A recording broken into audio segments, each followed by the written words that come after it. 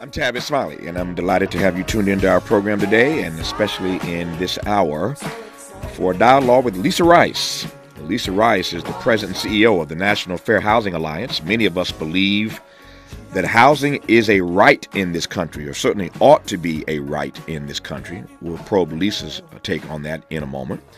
The Fair Housing Act of 1968 was actually passed in a time of turmoil, conflict, and conflagration in cities all across the nation. Indeed, it took the assassination of Dr. King to finally secure its passage, and yet 55 years after Dr. King's death, various forms of housing discrimination, segregation, and associated consequences persist. Lisa Rice joins us for the hour for a deep dive into how and why housing is getting tougher, not easier, for so many of our fellow citizens in the richest nation in the history of the world. I'm pleased to welcome Lisa Rice to this program. Lisa, how are you today? Hi, Tavis. I'm doing wonderful. Thank you for having me. How are you? If I complained, I'd be an ingrate. I am delighted to have you on this program, and I'm glad we've got an hour to unpack some of these thorny issues around the issue of housing. Let me just jump right in and probe, as I said a moment ago, your view, your thoughts on this notion that housing in this country ought to be a right. There are many that believe that. There are many who fight for that every day. And there are others who see it differently. Why should housing be a right? If I got to pay a mortgage, you should have to pay a mortgage, yada, yada, yada, all kind of arguments. But this notion that in the richest nation in the history of the world that housing is not a right is troubling for many of us. I pass the microphone to you.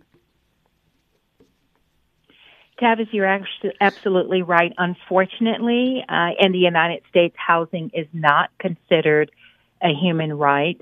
It should be, as you've noted. And in fact, the United Nations does consider housing to be a human right. Housing is a necessary, it's a necessary service that people need. It's one of our foundational needs as a human being. Every person needs food. Every person needs air. Every person needs water. And every person needs shelter. So it is a fundamental right. Now, it's interesting, Tavis, that housing and access to housing is sort of foundational. If you look at the history of the United States, one of the things that attracted people to come to this nation and to immigrate to what we now call the United States of America is the promise that people would be able to own a piece of land and to have a home for themselves. So you think about it, many European nations, landlocked, there was no opportunity for wealth creation, no opportunity for them to pass on wealth to successive generations. And one of the promises that the United States held was, or the British government that was encouraging people to come and colonize this space. Right? The holdout, the promise was, you can own your own home. And in fact, the British government set up a system called the head right system. It offered 50 to 100 acres of land for every person who came to the United States from Great Britain.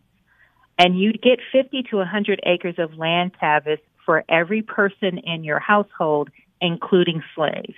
So you see, housing and home ownership, land ownership, is a part of manifest destiny. Because the head right system, after the United States was formed as an official government, the head right system morphed into the Homestead Act system. And we know that, of course, hundreds of millions of acres of land were taken away from Native Americans, from Native peoples. That wealth was transferred to white people, and people of color were not able to access those home ownership and land ownership opportunities. So it's an interesting conundrum. Mm-hmm. No, I'm glad you laid out that backstory, that history. I say all the time, I leave this studio every day smarter than when I came in. And even I did not know the backstory you just laid out about what they were promising in the UK. It's a fascinating story to hear. And to use your word, housing in this country at one point was foundational. That's the perfect word. It was foundational.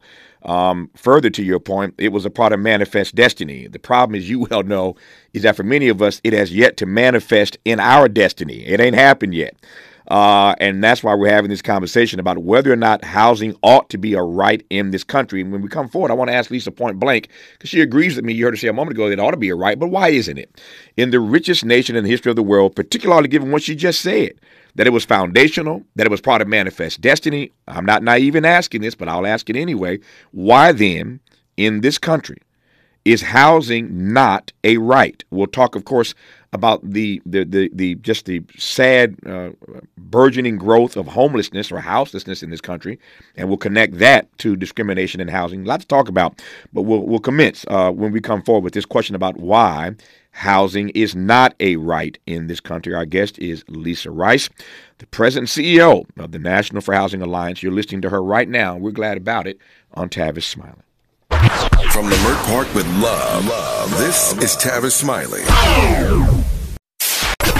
Let's get back to more of Tavis Smiley right now. Again, Lisa Rice, I'm grateful for that backstory that you shared with us about the foundational nature of housing in this country.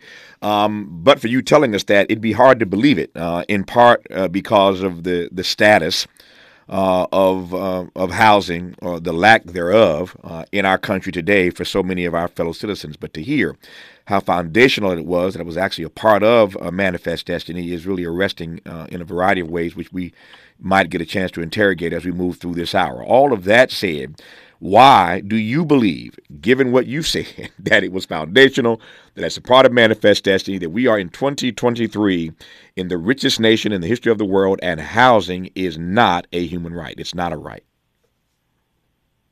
No, it's not a right, and it's really a travesty that it is not. And Tavis, I think quite frankly, the reason it is not is because those with the power to exact policy in our nation really view assets and opportunities from a zero-sum game. That is, right, there are limited assets, there are limited resources, and the people who are more well-heeled in this society want to hoard those assets and hoard those resources. So, and even if you think about it in terms of not just policymakers, but people who already have wealth and already have resources. So think about a neighborhood or a community comprised of single-family homes. Everybody has their own lot, right? They have their yard, their home. One of the ways to increase access to housing opportunity is to allow more affordable housing developments in those kinds of communities. But it becomes actually the people who live in those neighborhoods and communities that themselves oppose the development of affordable housing units in their neighborhoods and their communities. So you see, people think, well, wait a minute, I have this asset. It is my home. It's my source of wealth. If I allow an affordable housing development to come in my community, it's going to impact my individual wealth. Now, that's a misnomer. It's a myth. It's been disproven over and over again, but it's a narrative that has really stuck. So let me jump in right quick. So I'm a property owner. You're a property owner. Most listen to this program, I suspect right now. Many certainly are property owners. And if there were a development, we're talking now about affordable housing. It could be anything. If there were anything that the city, the county, whoever wanted to develop in my neighborhood, and I thought it was going to lower my property value, I might have a legitimate response to why I don't want that development, whatever it might be, coming into my neighborhood. That might be legitimate because I've worked hard, particularly if I'm an African American. I have worked hard to get this piece of the American dream. And I don't want anything coming into my neighborhood that's going to lower my property value. As you well know, home ownership is the way that most Americans get on the path to creating wealth. It's certainly true for African Americans. So if there were a project, I'm just playing devil's advocate, coming into my community that would run the risk of reducing my property value, I might be opposed to that as well. I thought I heard you say, though, that narrative is a myth. That's a misnomer. If I heard you correctly, then unpack that a bit more for me, if you will. Yeah, Tavis, you're exactly right. And in fact, I mean, I'll share a personal story with you. I live in a new housing development. I live in the District of Columbia. Mm-hmm. Which used to be Chocolate City, no longer is. No longer is. Gentrifying like crazy, but I digress. Go ahead. It is indeed. And the community that I live in, it's a new development. So my house is 5 years old. Mm-hmm. I've made friends with lots of people in the community. And one evening, some friends, some neighbors, and I had gotten together for dinner. And the subject of a new affordable housing complex came up because the District of Columbia wanted to place a multifamily affordable housing facility right in the middle of our community, our newly developed community. Mm-hmm. And everybody in the group except for me was opposed to the development. Everybody. Mm-hmm. For the reason that we just talked about. Yeah. They said it's going to bring down our property values. I have worked hard. I'm out here, to quote Prince, working up a black sweat. Mm-hmm. And you're trying to bring my property values down. For the record, as this audience probably already suspects, given how close friends we were, anybody quoting Prince on my program is okay by me. So you just got brownie points, Lisa, just quoting Prince. But go ahead. So Tavis, I have a sidebar story to tell you about that. But yeah, and so because of my profession and because we study this all the time, I was able to share with my neighbors mm-hmm. that actually is not the case. This affordable housing development will not bring down the property values in our neighborhood. And of course, I was right. The development mm-hmm. went forward.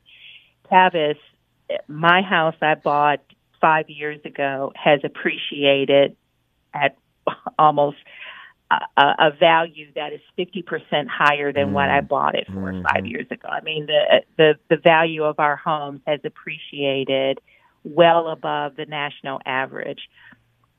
And so, but this sort of myth has been perpetuated down through history, and I'm sorry to say it is a racist concept. Mm-hmm. It's a racist construct. Mm-hmm. Because it is the argument that predominantly white communities used to oppose the building of affordable housing so that black people would be able to move into diverse communities, mm-hmm. right? But that narrative has stuck. And we haven't been able to really promote accurate narratives to be able to educate people and make them aware that, no, your property value won't go down if you allow an affordable housing development to come into your community. Maybe the question I should ask, and trust me, I'm going to give you 2 seconds to tell you a Prince story in a moment. Let me do this first, and I want to hear your Prince story. So we'll do that, I promise. But maybe the question I should ask is, how we define what you mean when you say affordable housing. Because again, to your point, that narrative has stuck for a long time. That if you are a single home owner and you allow an affordable housing project to come in your neighborhood, it's going to decrease your property value. You just arrested that lie with the story you told about what happened in your neighborhood. So we know that not to be true.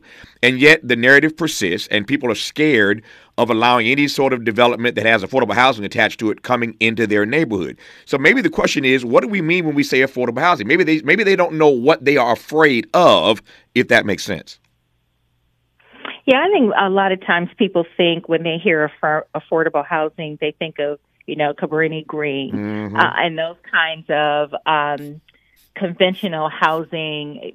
We used to call them the projects back in the day, right? I think that's what people think about, and that's not what we're talking about, because that old construct has really been ripped asunder. We don't build affordable housing like that anymore. In fact, what we build is multi-income housing. So we build housing developments so that you've got a couple of units available for very low-income people. You've got other units for moderate-income people. You've got units for middle-income people, and then units for high-income people. So the income is mixed. The income is mixed. And that's really the best strategy, Tavis, because when you concentrate poverty, you're concentrating a lack of opportunity. You're concentrating, right, the devoid or the disinvestment of a particular community, which is not what we want to see.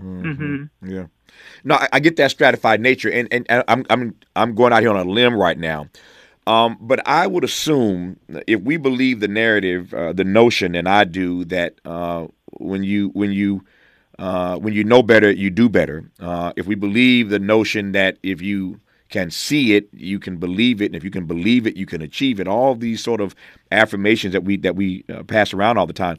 If we truly believe those things, it would seem to me that if you have an affordable housing project where there is this sort of financial stratification, you got low, you got middle, you got high income, but all in this particular in this same area, living together, I would think that those people on the bottom rung, but afforded the opportunity to live in this community, can see better, and ultimately they will do better. It ain't like they gonna bring the other folk down; they're gonna come up. Am I right or wrong about that?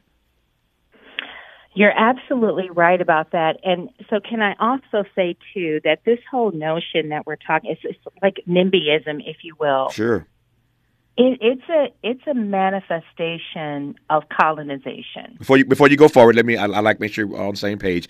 It's a great word, NIMBYism. I think most in this audience understand what you mean, but NIMBY stands for not in my backyard. Continue, Lisa Rice.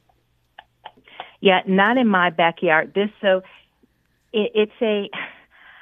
racist construct. It really is a manifestation of colonialization in the United States, and this myth that people in the United States who have wealth got it by their own hard work and sweat equity. That's a lie. It's a bold-faced lie, right? People who immigrated to the United States from European nations in the late 1700s and the 1600s, 1700s, et cetera, they didn't come here and purchase land and amass land and have the ability to build homes and to build farms and estates, doing all of that hard work themselves. That's not how it happened, right? If you go back to the colonial period, the British government had a military situated here, right, in the British colonies. That military was waging war against native populations and commandeering their land and then giving it to the European settlers. So it's not those settlers weren't coming over here and just getting land that was free for the taking. No, the land was being commandeered. It was being taken over through violence by a state-funded entity, namely the military. Roads and bridges were built by the military. Whole swaths of land was cleared and developed by slaves, free labor. Right. So people got tons of support in order to amass that land and amass that wealth. And then when you come closer to more recent history, our federal government enacted policies that supported home ownership opportunities for white consumers or white residents in the United States, while denying those same opportunities for Black, Latino, Native American, and other people of color in the United States. So Black folks, Latino folks, they're paying taxes. Our taxes were being used to support home ownership for our white brothers and sisters while we ourselves were not able to access those opportunities. Right? The GI Bill is a great example of that. Sure. No, I love this backstory. I didn't know it was going to get this deep, but I love this backstory. Here we are talking in this hour with Lisa Rice, President and CEO of the National Fair Housing Alliance, about whether or not housing ought to be a right in this country, whether housing will ever be a right in this country. But in the interim, what do we do about the increasing houselessness and homelessness of people oftentimes who look just like you and me? And what about housing discrimination? What is to be done about that all these years later in the richest nation in the history of the world? So a lot more to unpack when we continue our conversation with Lisa Rice. I haven't even gotten yet to the houselessness part of this or homelessness part of this. We haven't gotten to discrimination. We got back in 1968, we passed the Fair Housing Act, and we made some progress. But when you look around today at the conundrum that so many people are in because they cannot afford a home, they can't afford a house. It's a conversation that could not be more propitious, and I'm delighted to have it in this hour on this day with Lisa Rice. When we come forward, before we jump back into the conversation about housing, I'm going to hear her Prince story. I love hearing Prince stories. Everybody's got one. So we'll hear Lisa's Prince story when we come forward and jump from there. You are listening to Lisa Rice on Tavis Smiley. Unapologetically progressive. Unapologetically black. You're tapped into Tavis Smiley. He's rooting for everybody black. More of Tavis Smiley coming your way right now.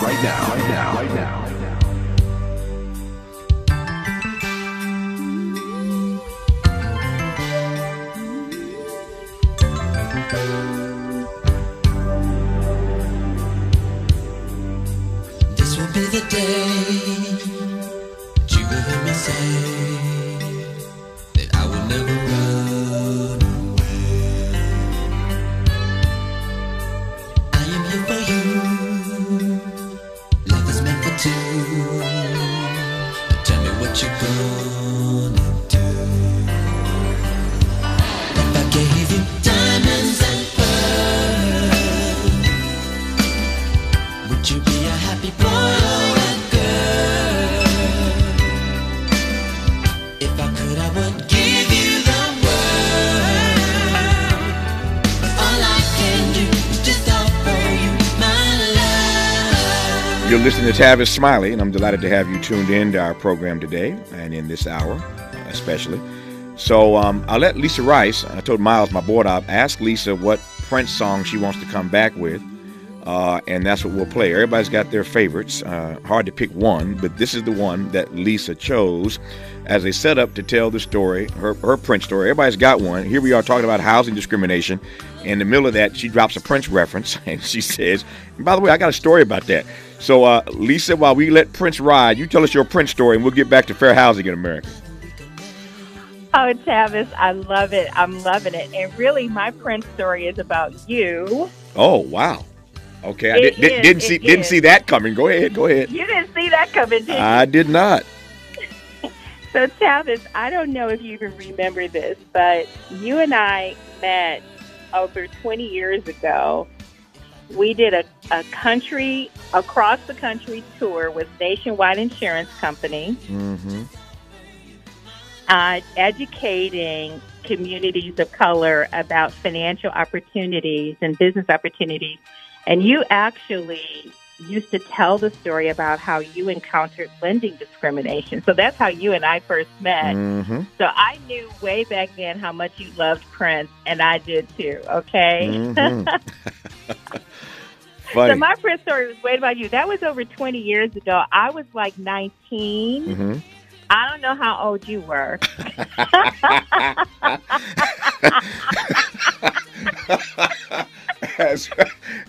as my big mama used to say, we're gonna leave that lay where the good Lord done flung it.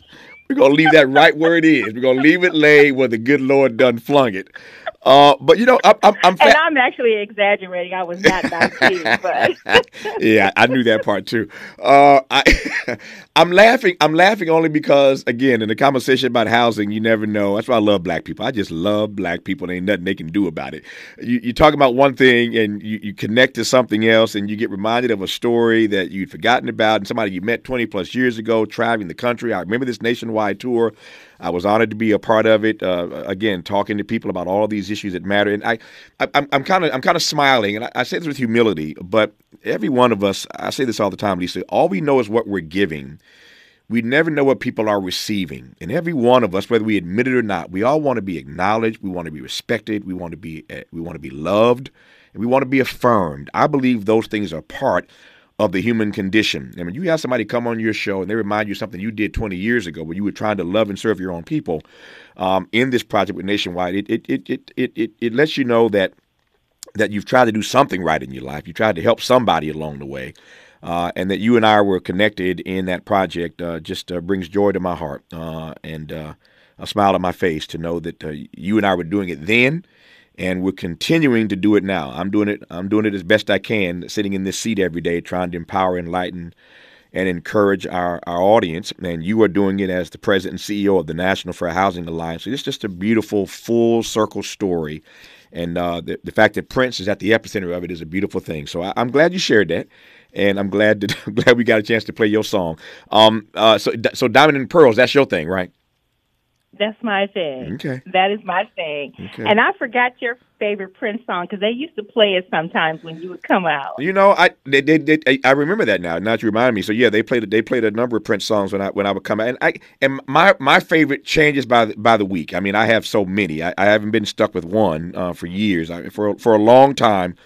I was stuck on "Baby I'm a Star" for years, and people sleep on that track because you have to hear the words. You might not know it now, but "Baby I'm a Star," and for all the years that I was on the come up, that was my song. You might not know it now, but "Baby I'm a Star," and I'm working my way there. And so for a long time, that was my theme song.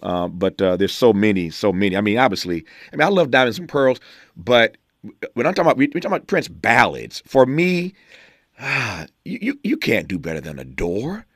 I mean, I was just getting ready to say you can't do better than that. Yeah, I mean that's. I mean, Diamonds and Pearls. It's an amazing track. And again, Prince and I would have these conversations all the time, and laugh and giggle. But for an artist, you know, they don't have a favorite. I mean, everything they do. I mean, you ask an artist, any artist, their favorite is the next thing they working on. That's their favorite. the one they're working on now, that's about to drop. But I think if Prince were here and he understood that, of all of his ballads, he knew full well that "Adore" was the track that everybody adored, and so he wouldn't be offended by that. Trust and believe. So I'm glad we had that Prince moment. I know that's the truth. "Adore" is my wake-up song. I wake up to "Adore" every morning. Wow. Every morning, that's your song? Mm-hmm. That's my song. Okay. It's between that and Diamonds and Pearls. Okay. Well, there are worse ways to wake up, and there are certainly a lot lesser tracks to wake up to. So I'm thrilled to know that. Now let me pivot back to where we were. Now we've taken that Prince adulation break.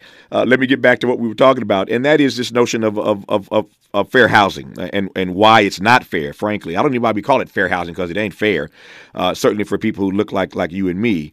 But there are a few things I want to interrogate. Now I got to move more swiftly. We've taken 5 minutes talking about Prince. I got to jump ahead now to cover things that we haven't gotten to.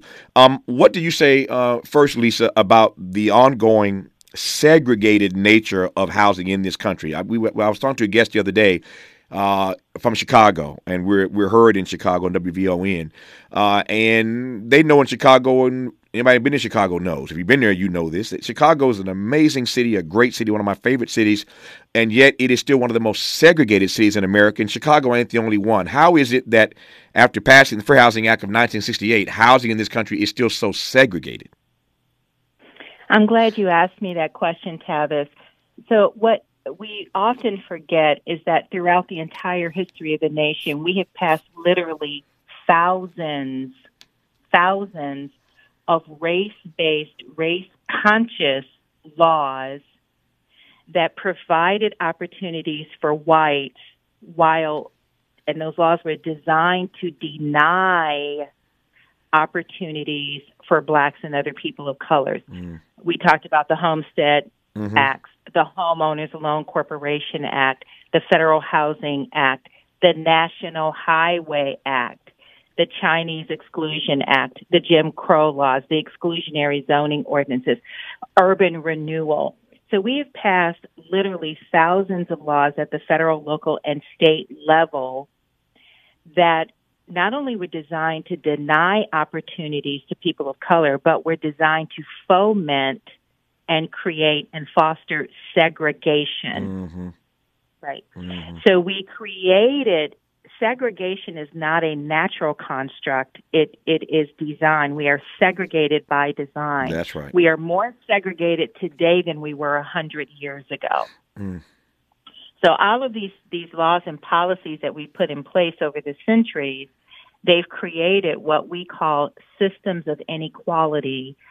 And those systems of inequality are still with us today. And those systems of inequality are still perpetuating discriminatory and disparate outcomes. And residential segregation is one of them. That's why I say all the time, Tavis, where you live matters, because segregation is a bedrock of inequity across the United States.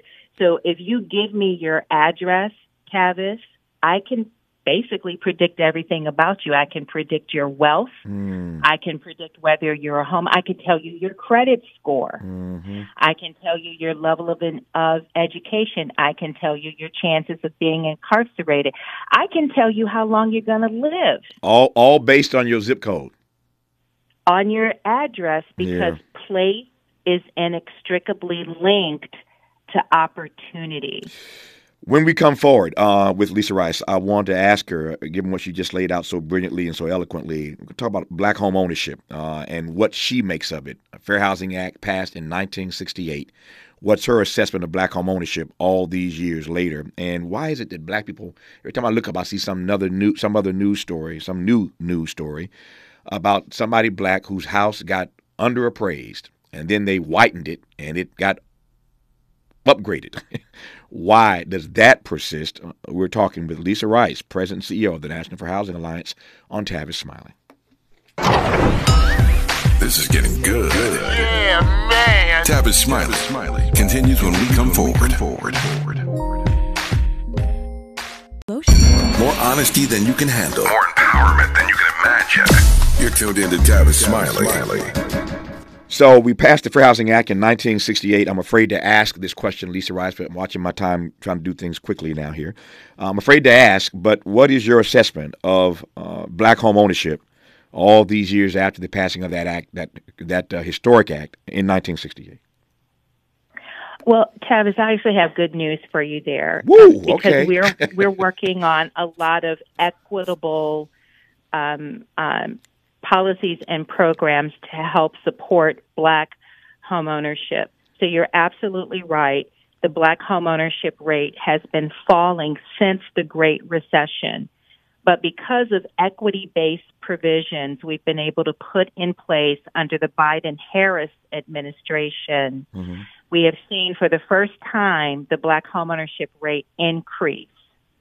So the black homeownership rate has been increasing since 2020. And that's a positive thing. And again, it's because of the equity-based provisions put in place by the Biden-Harris administration. Now, the bad news is if we don't continue the implementation of these equity-based provisions, special purpose credit programs, things like that, first-generation down payment programs, not first-time home buyer programs. First-time homebuyer programs exacerbate racial inequality.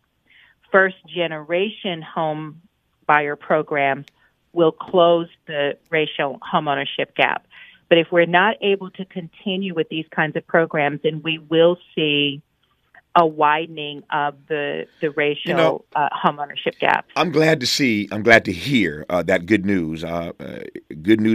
doesn't come often enough this way by black people, that is. So I celebrate any good news we can get. But should it really take all that? I mean, I'm glad these programs are working, but what does it say about our nation? I'm not naive in asking this. What does it say about our nation that it takes all of that, Lisa, to get an uptick in black home ownership? Yeah, Tavis, it takes that and more. So think of it this way. All of our systems and structures are inequitable. Every system and structure, even our technologies that are used in the housing and finance space, credit scoring systems, automated underwriting systems, risk-based pricing systems, they all generate bias. So you have to have these equitable provisions that can mitigate against that system that is inherently biased. Yeah. You got to have a way to circumvent these bias systems. Yeah. So that's why these kinds of programs are necessary, and we need more than that. We need to generate 5 million net new black homeowners in order to close the homeownership gap. We're only going to do that with these equity-based provisions. Speaking of inherent bias, when we come forward in our remaining moments with Lisa Rice, I want to get her take. And again, we see these stories all the time. It's like they're perennial, right? Every day you look up, there's some new story about some black homeowner or homeowners whose houses were underappraised until they de-blackenized their home. And then the value goes through the roof. Again, anybody naive around here or stuck on stupid, but that just seems so outrageous in 2023. I digress. More with Lisa Rice when we come forward. More of Tavis Smiley when we come forward. Helping to make you the most knowledgeable person in your circle of friends. This is Tavis Smiley. Lisa, I've enjoyed this immensely. I've got 2 minutes left, and I've got 2 questions, so you got 60 seconds for each. The first is, speaking of inherent bias, why are black folks still getting played on these appraisals? The appraisal system is inherently biased, and that's why we're working with government entities like Fannie Mae and Freddie Mac and the Department of Housing and Urban Development to change and overhaul the appraisal system so that it is fair for homeowners of color. That's just the sad state of affairs, Tavis. Yeah. And finally, when you do work, the kind of work that you do every day as the president and CEO of the National Fair Housing Alliance, how do you process, how do you navigate every day knowing that increasingly across this country in big cities and small towns, black folk are the face of the unhoused? Tavis, look, when we fight, we win. Mm-hmm. So that's why I do what I do. I'm not giving up. I'm not giving in. My parents were civil rights activists. I had a cousin who was assassinated. He was a youth organizer for Dr. King, my mother's first cousin. Mm. I fight because I stand on the shoulders of people like him and others who fought so that we could have the opportunities that we have. So I'm fighting so the next generation can have more opportunities than I had.